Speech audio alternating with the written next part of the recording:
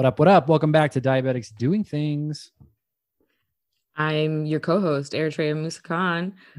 We are back. It's been a nice little holiday, a nice little sabbatical, and we took Labor Day off for the pod, and that allowed me a little bit of space to move and uproot my life. But we're here. I'm in my new home studio. We gotta make it a little bit more audio friendly at some point, but that'll happen. Yeah, it's gonna get real fast. We're gonna get really quickly into this home, right, Rob? You're just gonna get all set up, all good. Honestly, we were talking about it. It looks like an Airbnb because there's no pictures of any like family or anyone up. So it's all just generic. It's furniture. It's all functional. There's no like personal touches yet. So we've got to get those in, but we're in. So thanks for everybody who was patient with me being away and not being on social media. Yeah, but you came back fast. I think you were on social media. I saw your face on Instagram today, sir, with a new fit and everything. I'm back. Coming in hot. We got some good stuff coming up for Diabetics Doing Things. We got one of my favorite events that I'm not going to tell you guys what it is, but if you're a real fan, you'll know what it is. Coming this fall, it'll be I'll be doing one of my favorite diabetes entertainment activities back as the host. So stay tuned for that this fall. It's going to be really fun. But today we have a really special guest. And before we get to Serene's episode and kind of why we're doing that, one of the reasons it's really special to me is that when Eritrea started at Diabetics Doing Things, we started doing our Takeover Mondays and Doing Things Day from all around the world. And Eritrea was like, well, we should definitely start like overseas. And before we go back to the US, and I have this friend in Lebanon, her name is Serene. We should have her on the pod. And so, or we should have her on the takeovers. And this was before we did takeovers with podcast episodes. So we decided that since we missed her on the pod last year, that we should bring her back.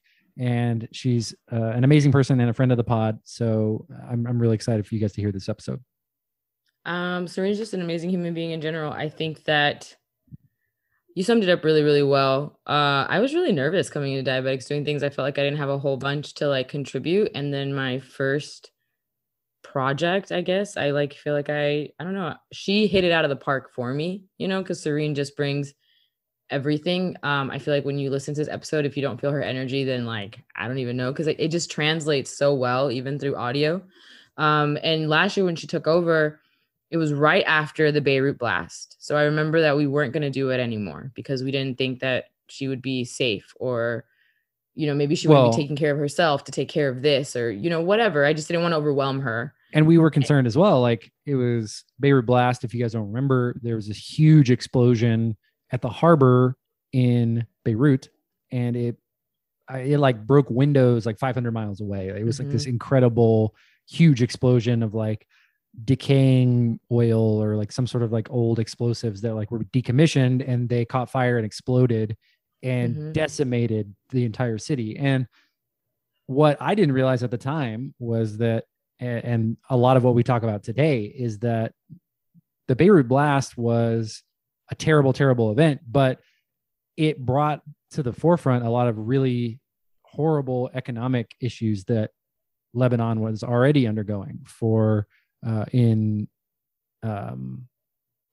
they were already undergoing, and it kind of put the global spotlight on them briefly. And now, if you Google it today, like, Lebanon economic crisis, there's articles about, is it a failed state? Is it completely bankrupt? Basically, a full, like the Lebanese currency has like been devalued thousands of percentage points from 2 years ago. And people have, their homes, their bank accounts are just worth nothing.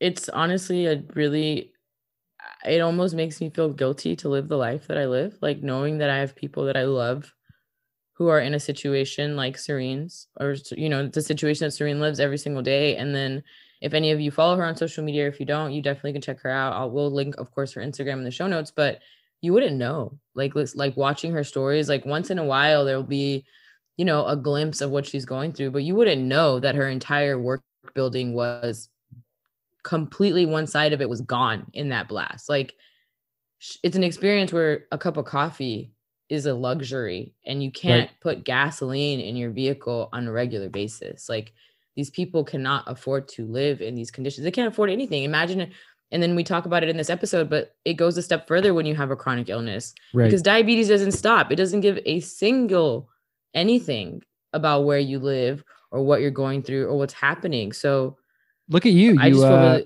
really, you refrain from using like horrible curse words. Look at you go. I've been working on it a lot. That's so much growth. I'm proud of you. You know what, Rob? So yeah. Last year though, we had my dear friend Julia Cotton, who amazing friend of the pod. Her son had been diagnosed with type 2 diabetes and was able to, with diet and lifestyle, was able to get off of insulin and help really reverse his diabetes. And I'm very, very proud of the work that he did to get there. And because his mom is such an amazing person, she continued to refill his prescriptions for insulin. So she gave me a ton of it to distribute. And so I had honestly never seen so much insulin in one place at one point. So like at that point, it was honestly kind of like PTSD a little bit of like looking at it, knowing how much it costs, like knowing how difficult it is for so many people to get. So I was able to pass along some of it to some people here locally, but the organizations in the middle of COVID like weren't guaranteeing the donations would make it. And so we were really hesitant to send it somewhere. So we felt like the Beirut Blast was a great opportunity for us to just send a bunch of insulin over to people in Lebanon, and Serene was able to help distribute it to people who needed it there on the ground.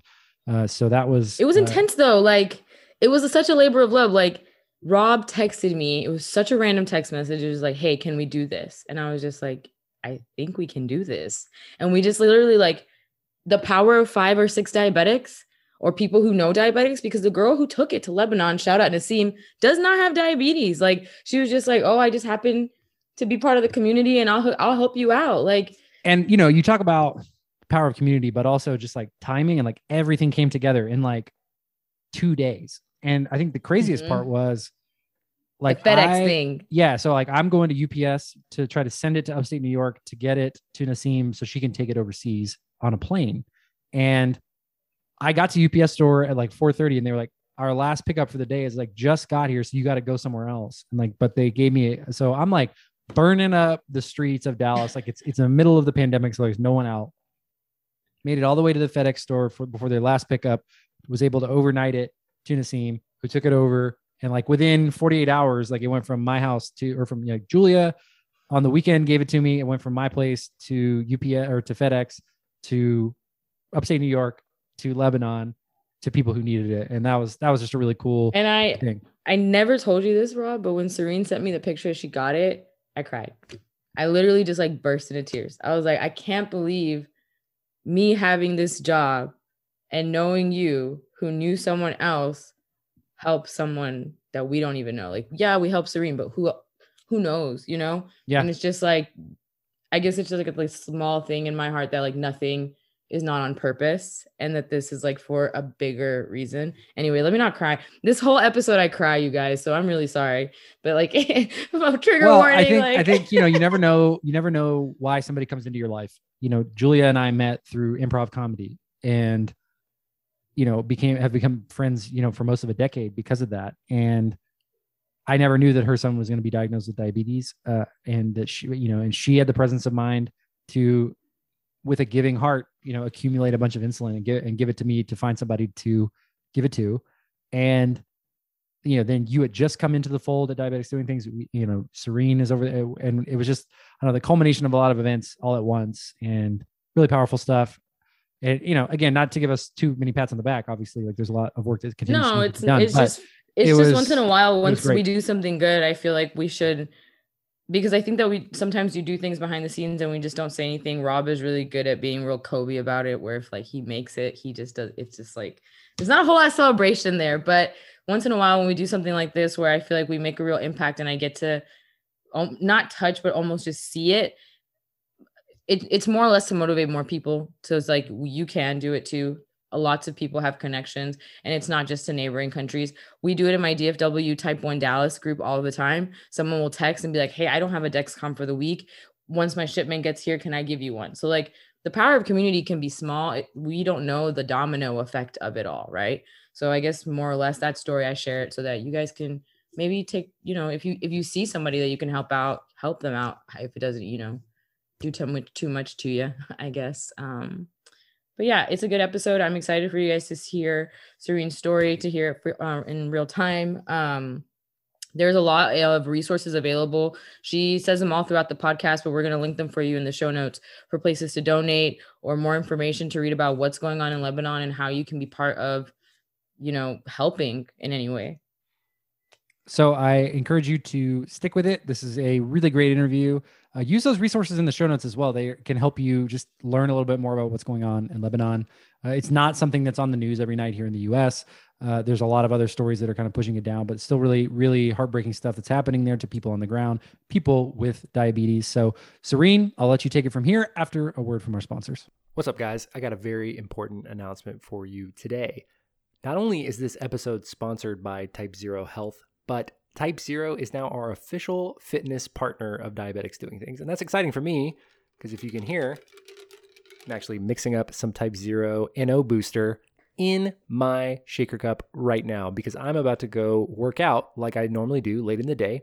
And what I want to tell you first about TypeZero is that for people with diabetes, you can get the boost and the pump you need to crush your workout without having to worry about spiking your blood sugar because TypeZero's NO booster is clean. It's caffeine-free, it uses natural ingredients, no artificial flavors or colors, and it doesn't spike your blood sugar, but it gets you the pump you need. It also doesn't have caffeine, so I can have it later in the day, like I am right now. It's about 5:30. I've just gotten through my workday, and I'm about to go hit the gym. I use it when I play basketball, when I go on a run, when I hit the weight room, which I've been doing a lot lately. And I've been using it to help me shift into workout mode while I'm at home. I get that shaker cup going, mix it up. I'm using the cherry limeade flavor right now. You got to check it out. TypeZeroHealth.com for more information. If you use TypeZeroHealth.com, use code RobHow. That's my name, Rob Howe, no spaces at checkout, and you can get 20% off. TypeZero is a T1D owned business, and you know how I love T1D owned businesses. Check out episode 132 for my interview with the founder of TypeZero, John Jensen. You can hear his story there. Also, check out TypeZero's Clean Nitric Oxide supplement. I've been taking it for a few weeks now, and it has really powered my recovery. Again, no caffeine, just beetroot, pine bark, arginine, and citrulline, which are natural ingredients. It helps me recover, which is a big part of how I implement my training these days. I've got to be able to recover. I take on a lot of mental, non-physical strain, and then with my workout schedule, it's hard for me to recover and bounce back. And this has really helped me. I even left a review on Amazon with a photo of my Whoop strap where it shows month over month how my recovery increased after I introduced the Clean Nitric Oxide supplement. So check that out. Again, TypeZeroHealth.com, the official fitness partner of Diabetics Doing Things, and use code RobHow for 20% off at checkout. All right, back to the episode. Welcome back to another episode of Diabetics Doing Things. We are back international. Eritrea and I are up early this morning. And our very special guest, very, very, very special, Serene. You might remember her from last year's takeover. Serene's coming to us live from Lebanon. She's here on a generator, and she's going to tell us a lot about herself and her life with diabetes, but also what's going on over in Lebanon and kind of taking us behind the scenes since we covered the Beirut blast about a year ago. So Serene, first of all, welcome to the show. Thank you so much for making the time and for literally being on a generator because the power grid is so shut down over there. So I think this is the first podcast from a generator in the history of Diabetics Doing Things. Well, yeah. Well, I'm glad Lebanon's making history somehow. Thank you for having me. It's always good to be back and to talk with people that resonate with the struggles of diabetics anywhere, all over the world, and also who showcase diabetics doing things regardless of the situation anywhere in the world. So thank you again. So yeah, it's kind of weird to be back post the Beirut explosion. And especially that we thought the Beirut explosion was rock bottom, but somehow we keep on sinking. So I don't think the world knows how bad things are here. But we still try to have a positive perspective on things because we're still alive and we have to make something out of the time we have here. So yeah. I love that. I think the spirit of the people of Lebanon, you can tell. Even a few days ago, Eritrea shared you were participating in Eritrea's outfit of the day, being joyful and finding joy even when there's not a whole lot to be joyful about around you. And we love that about your spirit as well. So before we get into kind of everything that's going on present day, let's rewind a little bit to how you joined the type 1 diabetes family. So what do you remember about your diagnosis? And when was it? Just walk us through the whole thing. So my diagnosis was post the 2006 war in Lebanon. Funny enough. So I like it was, I think, in April 2007, April or May, I don't remember anymore. And I just like felt sick, I was a sick kid, and my mom took me to the doctor. They gave me a diagnosis, like they thought it was a UTI or something, and then they were shocked to find out I had diabetes. So it wasn't like the best, I think, diagnosis story, because I'm an only kid. I come from a middle income family. My mom doesn't work. My dad was a freelancer. So like, I think that kind of shaped my way into advocacy from the start, because I came, like, diabetes came to me in a time of lack, and I always had to kind of fight to have access to things. And I think that defines your perspective on life, and like what you're entitled to, and how you push for things in life. So I had to prove myself over and over again as a teenager to kind of have access to like things teenagers had, which was like to go out with friends, because back then in Lebanon we didn't, for example, have insulin pens. We had the glass bottles, so I couldn't like take insulin out with me and go out with friends. And like over the years, I had to show people that girls can do things while having diabetes in a Middle Eastern community. Like, we can work, we can get married, we can have kids, we can excel, we can be superstars. And I think I always had to push, and that is why, or where I learned to be positive from, because I really didn't have any other choice. It was a choice for me to be positive while living with this condition, or else I wouldn't be able to kind of be like a normal person in my community. So I think briefly that like wraps up 15 years with diabetes.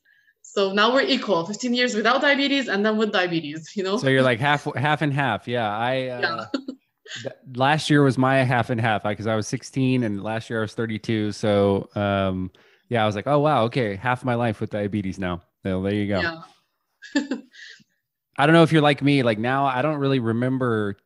I remember events, and I remember like happy times from when I was like, didn't have diabetes, but I don't remember just eating without giving, testing my blood sugar or giving insulin. All that sort of blends together now. Yeah. I tend to always regret things that I left uneaten or unfinished. Like, damn it, I should have drank all these juice bottles and enjoyed all that cake. Like, now I have to count carbs and stuff. So, but like, yeah, I think life with diabetes, it's a muscle. Like, it's this muscle that you have to train, just like when you go to the gym. And I tend to train that mental muscle, so it works. I love that perspective. Yeah, Eritrea, you awake over there?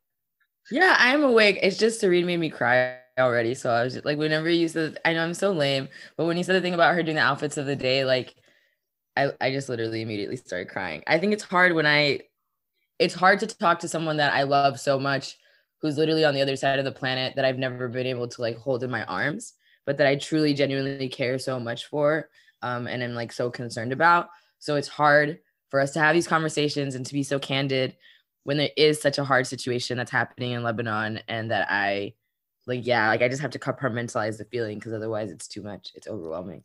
And I'm not even there, you know what I mean? So yeah. Talk to me about how you guys met each other.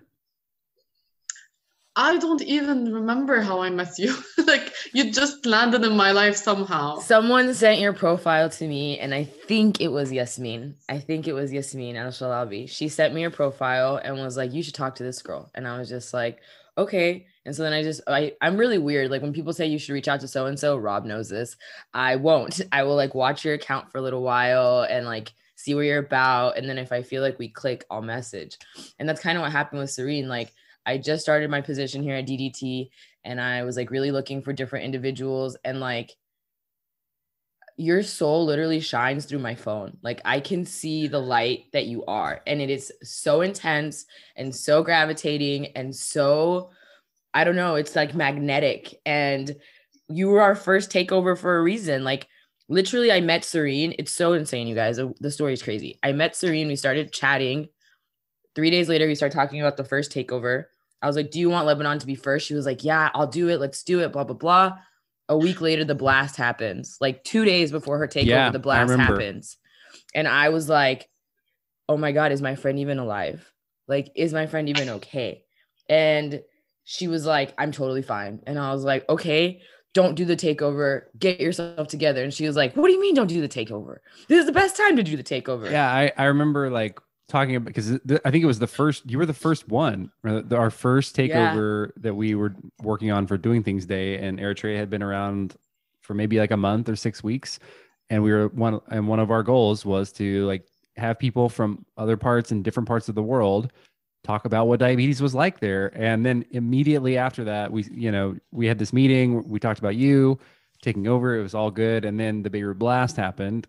So this is about a year ago, and immediately I was like, well, we got to talk to Serene, like make sure she's okay. And then you were like, no, I'm still going to take over. Like, we're still going to talk about this. And it was one of the most impactful things I've ever seen. It was just, and obviously, like you said, you sort of thought it was rock bottom, and then things have continued to kind of get worse and worse. And, I guess the word I would use to describe it, just based on my external research, and, I don't know what Western media kind of hides from us as well, but like total economic collapse is sort of and I see you nodding there. And at the same time, I want to talk about,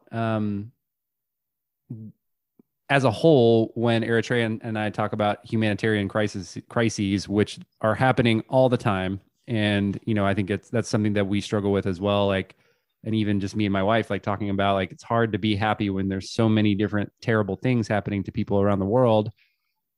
And I always think of, whether it's Lebanon, whether it's Afghanistan, whether it's Palestine, whether it's China, there are people with diabetes in the middle of that, and they need insulin, and they need test strips, and they need, care.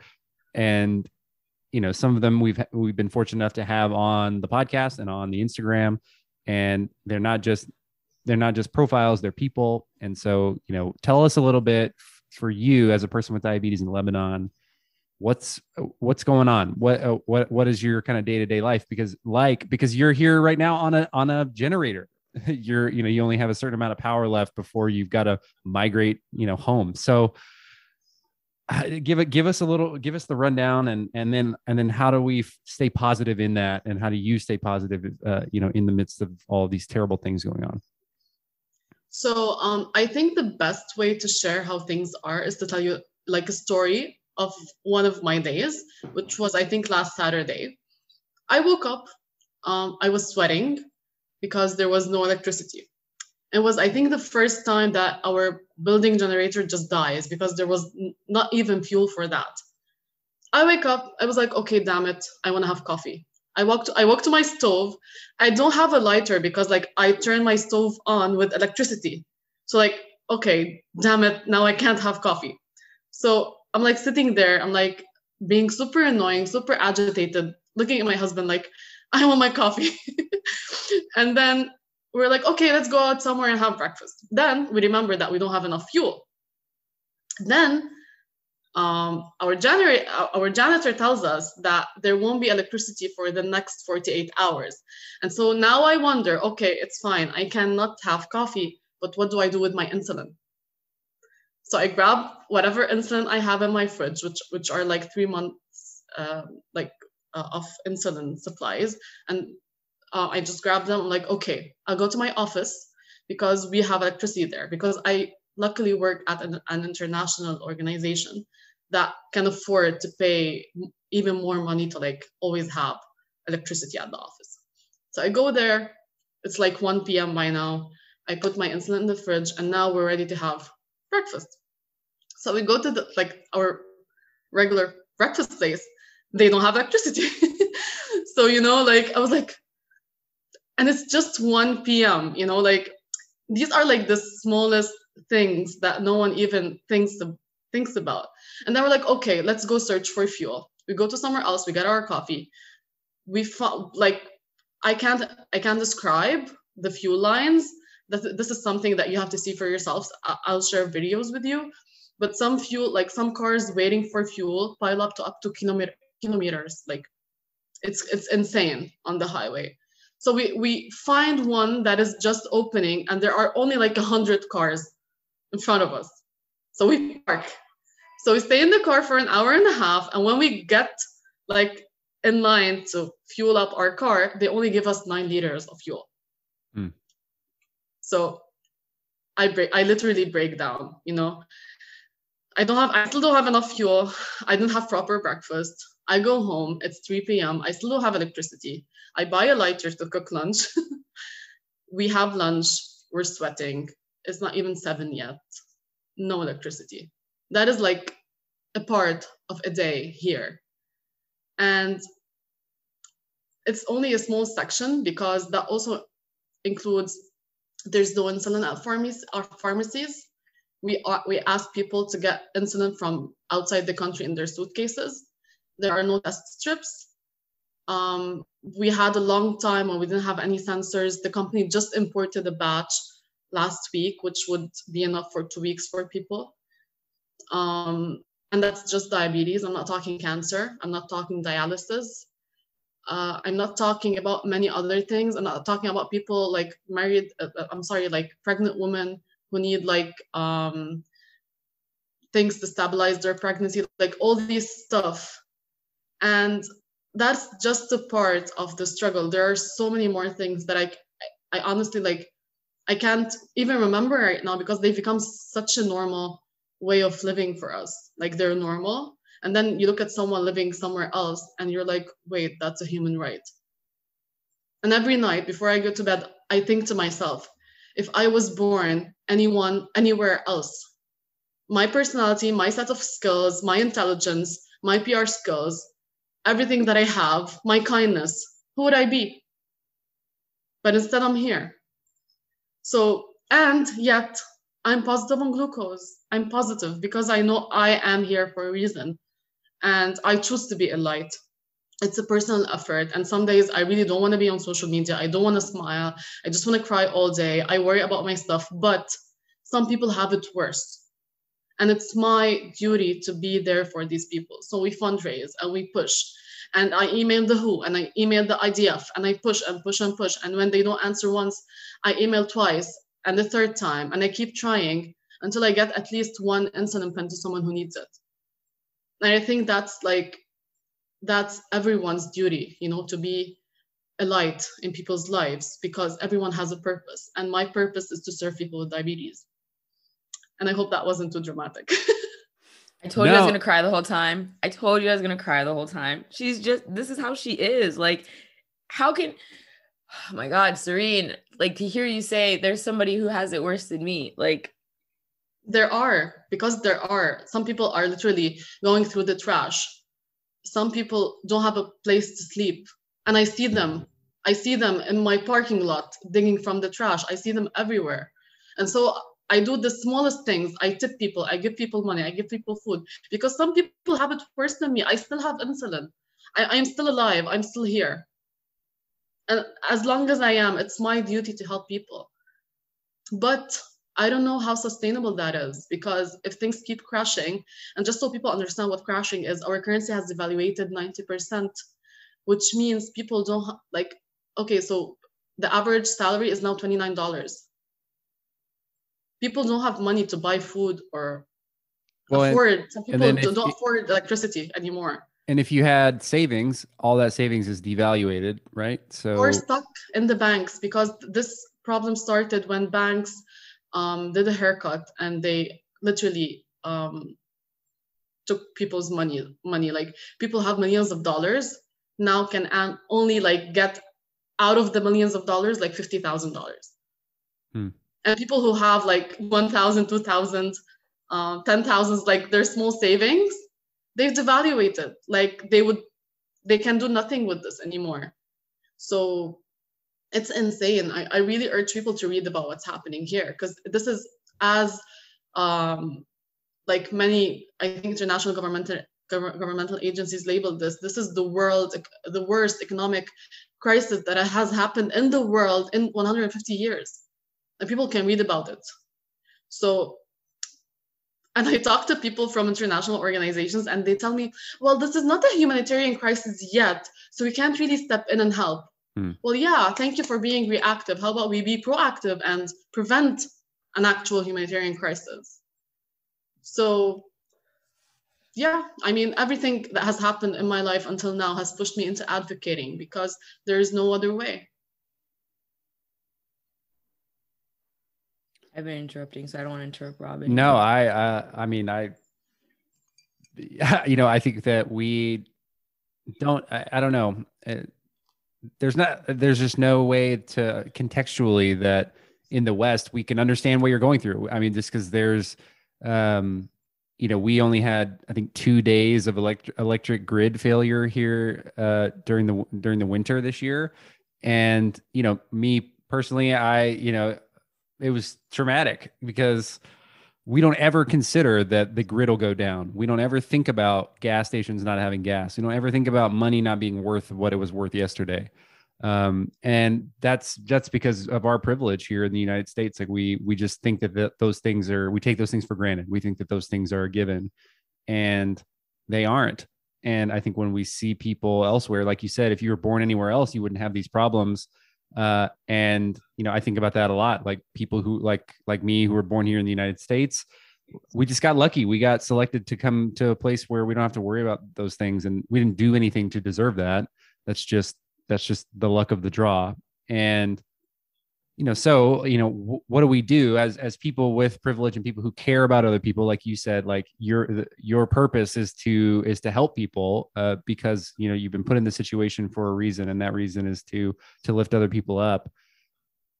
What can we do as people looking from afar? What can we do to help those people on the ground with diabetes who need medicine, who need supplies, who need just to be heard? You know, what can we do from overseas, from afar, to help you guys there on the ground? Before I actually tackle that exact issue, I want to talk on a broader perspective, and I hope people will just listen to me, okay? I want you today to not look at me as someone who is Arab, who is Middle Eastern, who has a certain color, who comes from a certain background.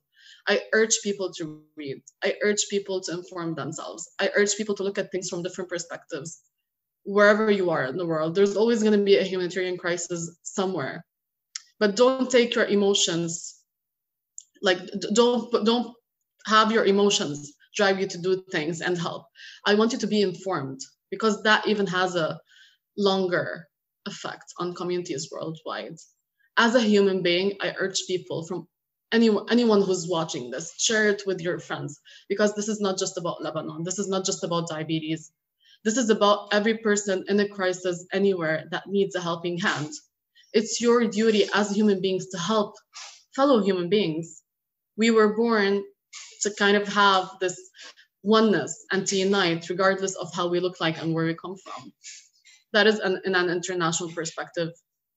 As for Lebanon, there are many ways to help, and I keep posting about this on my diabetes Instagram. I tell people, if you don't have the money to donate, you have the voice to share and talk about it. If you're not vocal on Instagram and social media, just be informed and talk about it behind your screens to people that might be able to contribute in any way.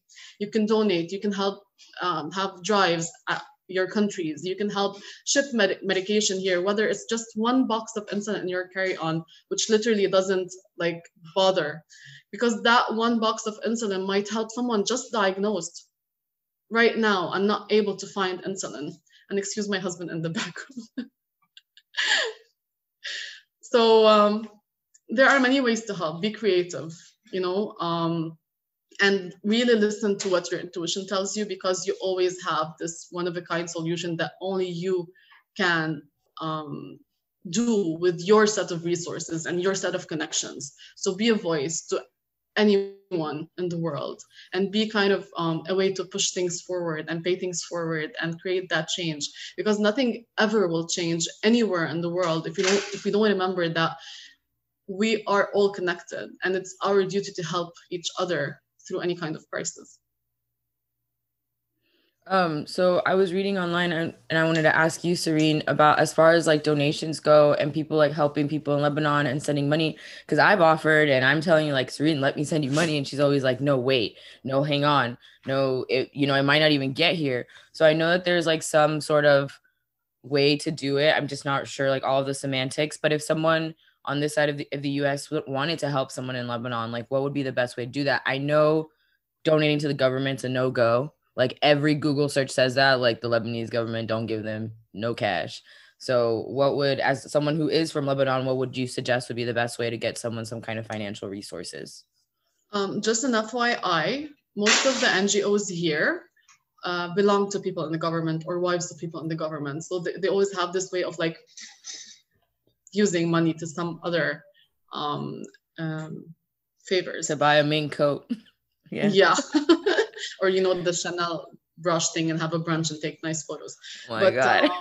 Yeah, I mean, we did try to do a GoFundMe, and unfortunately, the GoFundMe, for some reason, after we got all the money, decided that they don't want to send the money to Lebanon, and they had us, return all the money back, which was such a shame. We started something called Ihjuz. It's like a donation account, and we can get the money in Lebanon. It's kind of safe, but it's a bit complicated for people because it's literally a ticketing platform that gave like a space for people to donate money. So people can do that until we find other ways. I'm currently begging banks to help me open a bank account, because ever since the crisis happened 2 years ago, banks stopped opening bank accounts. So I'm telling them, this is for a cause. Please, I need a bank account so I can get fresh money for people with diabetes. I was promised that within the coming week or so, they might help me open one. So we'll have to wait and see. But like, I think the best way is to actually get medication into Lebanon, because even if you send us money, and my apologies to all the NGOs who are receiving money, there are no medication here. The only way to buy medication is like the closest country is Turkey. And we've done it before. Backstory. Me and Rob apparently we've sent insulin to Lebanon before. It makes me feel like, narco. I'm just kidding. Man, let me tell you as well. Like, let me tell you, and granted, like it was like Mission Impossible, yo. We had such a little window because there was a mutual friend of both you and Eritrea who was in upstate New York. Nassim was in upstate New York, which in terms of like, in terms of the distance from Dallas to upstate New York is like, Lebanon to Kenya, and so it's like, we got to get it there and we have to send it overnight. And so I go to like a UPS store, and turns out the UPS store like cannot help me. They like will not ship, or like they couldn't get it there on time because I was there like 10 minutes too late. It was like 5 p.m. and they couldn't ship it. So I had to drive. I had like a 15-minute window to drive from where I was to like a hub of like FedEx, and it's in the middle of COVID. So like, mask, nothing was really open. And so we got it there, and with like 5 minutes to spare, we sent it, and it made it to Nassim, and then she brought it over to you guys. And it was my friend Julia, who is one of the best people I've ever known. Her son was diagnosed with type 2 diabetes, and he's very young, and he took all of the his doctor said, if you eat right and you exercise, you probably won't need to take insulin, but we're going to give you this prescription anyway. And so she kept filling the prescription, even though he didn't need it, because she knew that somebody somewhere would need it. And so she gave me that box of insulin like 3 weeks before we met you. And then we were like, this is where it's got to go. So we were able to get like, I don't know, it was like 60 pens over to you guys. It was the most insulin I've ever seen at one time. And I'm so glad that we were able to get it to people in Lebanon. That's the power of community. Yeah. That's what Serene's talking about. Like we have to basically build these connections in America. Like if you're an American and you happen to know somebody from the Middle East, are you from Lebanon? Where are you from? Because that is a question that I ask all the time. Or even like if I know someone's going to another country in the group, I'll be like, hey guys, I know a girl who's going to France. Anybody got a plug in France? So I can give her a bunch of insulin and then they can give it to one of y'all. Because like we can't just hear so-and-so's going to travel overseas. good for them. Like, no, there's humanitarian crises happening all over the place. And if you can hand that person off some insulin that's maybe going to get to someone who would have died without it, like, let's do that. Let's make those connections naturally. Stop being so shy about it. Like, nobody's coming to save us. We have to save ourselves. We have to save each other. Well, actually, just a shout out to Nasim. She actually just started collecting insulin again, and she's going to send them with her mother, I think, over the coming month or something. Oh, we got to get her some stuff. So I was like, no, like this can't be happening again. This is too weird. But like, yeah, I mean, that's how we're bringing medication into the country now. And I think the Ministry of Health has issued some kind of special permit that allows people to get medication in with their luggage. Like people are literally just shipping luggage filled with medication. So yeah, I think that's like the best way to go. And just so people know how I give medication away. So basically, Plasma Glucose is an organization. It's currently a one-woman job. Just so everyone knows, I've been running this thing for the past 2 years alone. God help me. And I work with primary healthcare clinics. And that's how I identify and help people, because like that's the best way to go. There are diabetes educators, they have a facility, they do all the work for me, I trust them. And we don't have the financial capacity at the moment to like have our own clinic. So that's the way to go. And if you donate to any organization, please ask, be informed. How do they give people their medication? How do they give people their stuff? What's the mechanism they use? Because unfortunately, a lot of organizations take things, but we don't really know how or who they deliver it to. And I've seen that with diabetes organizations here. Like people come to me and they're like, I need insulin. Well, did you talk to A? Did you talk to B? Yeah, they said they can't help me. We're like, what? You know, so just be informed and ask and see how these people are actually helping, and then donate and help them. Serene, in the show notes of this episode, I'd like to work with you to include some links to some essential reading, some things that you were talking about being informed. For people over here, I'd love to make it as easy as possible to help them like understand what's going on, and then also provide links and resources for them to donate to, that you are vetted and are good places. So we'll work with you on that to include when we publish this episode. I think that's really important to make this actionable.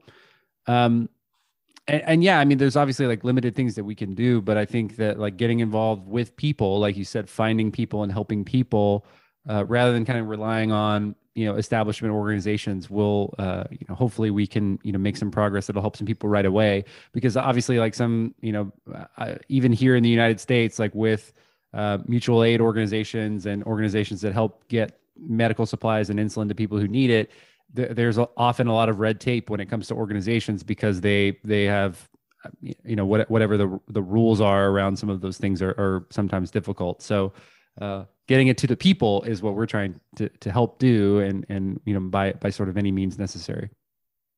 Literally. Yeah, 100%. Oh, we only have a few minutes left with Serene. I love you, friend. You're so pretty. Yeah, it makes me feel nervous about our topics, because I'm just like, okay, what's the next thing before the generator goes out? Oh my God. And that, like, every day, that's how you're living your life. The other day I was talking to Serene, and she was like at work, and I was at work, obviously BSing, because Americans, when we go to work, we're like bullshitting. We don't want to work. And so anyway, Serene was like, no, I'm working really hard because the generator is about to go out. And I was just like, what? Like, so it's just such a different side of the coin, like different perspective, just different life. And I'm so thankful to you and all your positivity, to be completely honest. On days when I feel like I just want to cry all day, I'm just like, well, I mean, what's your problem? Like you're fine. Like if Serene's fine. But then I know that you do have days where you're not so positive on glucose. And like, I think the reason I cry is because I remember how you posted that you felt like you were suffocating. She was like, I feel like I'm suffocating. I feel like I've been buried alive. And I'm just like, so I guess when you're not so positive, what helps you feel better?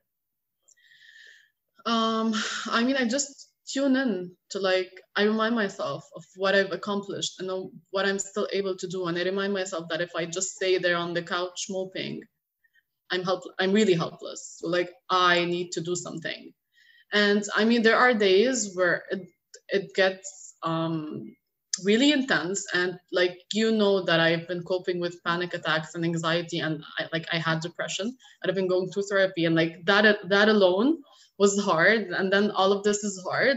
And like when you see some kid eating from the trash, or like this 80-year-old guy waiting at a fuel lineup, and like waiting for hours, and it just breaks your heart. You feel invisible, you feel helpless, you feel like you're talking and posting on social media, and you're reaching out to international humanitarian aid, and no one's looking at you. Like, you're nothing, you're invisible, and it hurts. And then I cry it out. I'm like, girl, you've been through a lot of things, you've coped with a lot of things, you've lost things that were very hard to get over, and you're still here. You smile, you enjoy life, you have good people, you have friends, your family's fine.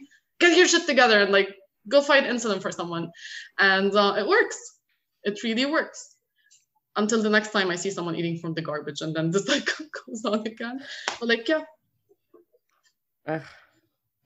Well, and you talked about it being a choice that you make, and just a brave choice that you make to be positive. And you know, Eritrea and I talk a lot about like toxic positivity, and this is just the opposite of that. Is like when you have no other choice to choose to be positive, just takes so much bravery and courage and leadership and guts too. So you know what you guys are doing over there is incredible, and we want to do whatever we can to help you guys, even if that's just having more conversations and turning over the microphone to the people of Lebanon who are struggling. And I think also just not in a way that's appealing to mainstream media in the West, where, you know, they can, you know, craft a big narrative around it.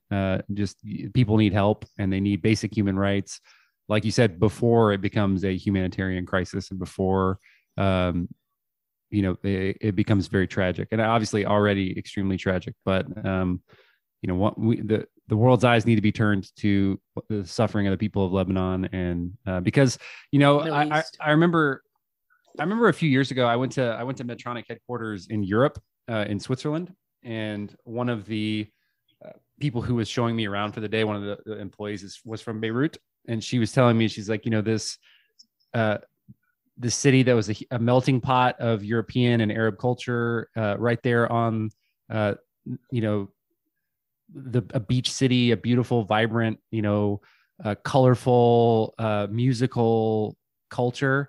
And I think about that now. And I think about those people who are like sort of dormant because of the economic fallout and the joy that's been taken out of a place, and a place that's been a very proud nation that's sort of been, you know, reduced to, I don't know, rubble is probably not the right word, but is a shadow of its former self. But I know that the people are still there, and I wonder, like, when you go out and in the people of Beirut and in Lebanon, what is that like vibrant culture? Where does that manifest itself differently now? Does that feel different today? Does that feel like a million years ago that it was this sort of thriving city and culture?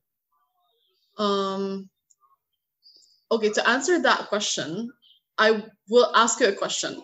What is your favorite low-key thing that you like to do in Dallas? Like, which is a comfort thing, like a place you like to go eat at? Just like go to a restaurant or go have a cup of coffee or something. Yeah, just like get out and go downtown, and yeah, let's just say going to weekend coffee in downtown Dallas. That's like a great comfort thing for me. So at the moment, I'm 30, you know, like this is where I get comfortable with life. I get established. I enjoy life. You know, I have a good job. I can make good money by this age, but I wonder if I can go to the coffee place that I love so much, because A, I don't have enough fuel. B, they might not have electricity. C, the coffee has become so expensive. It's like a big chunk of my salary. Take that idea times 4 million people living here. People are sad, and honestly, Lebanese people don't deserve to be sad, because they're the happiest people.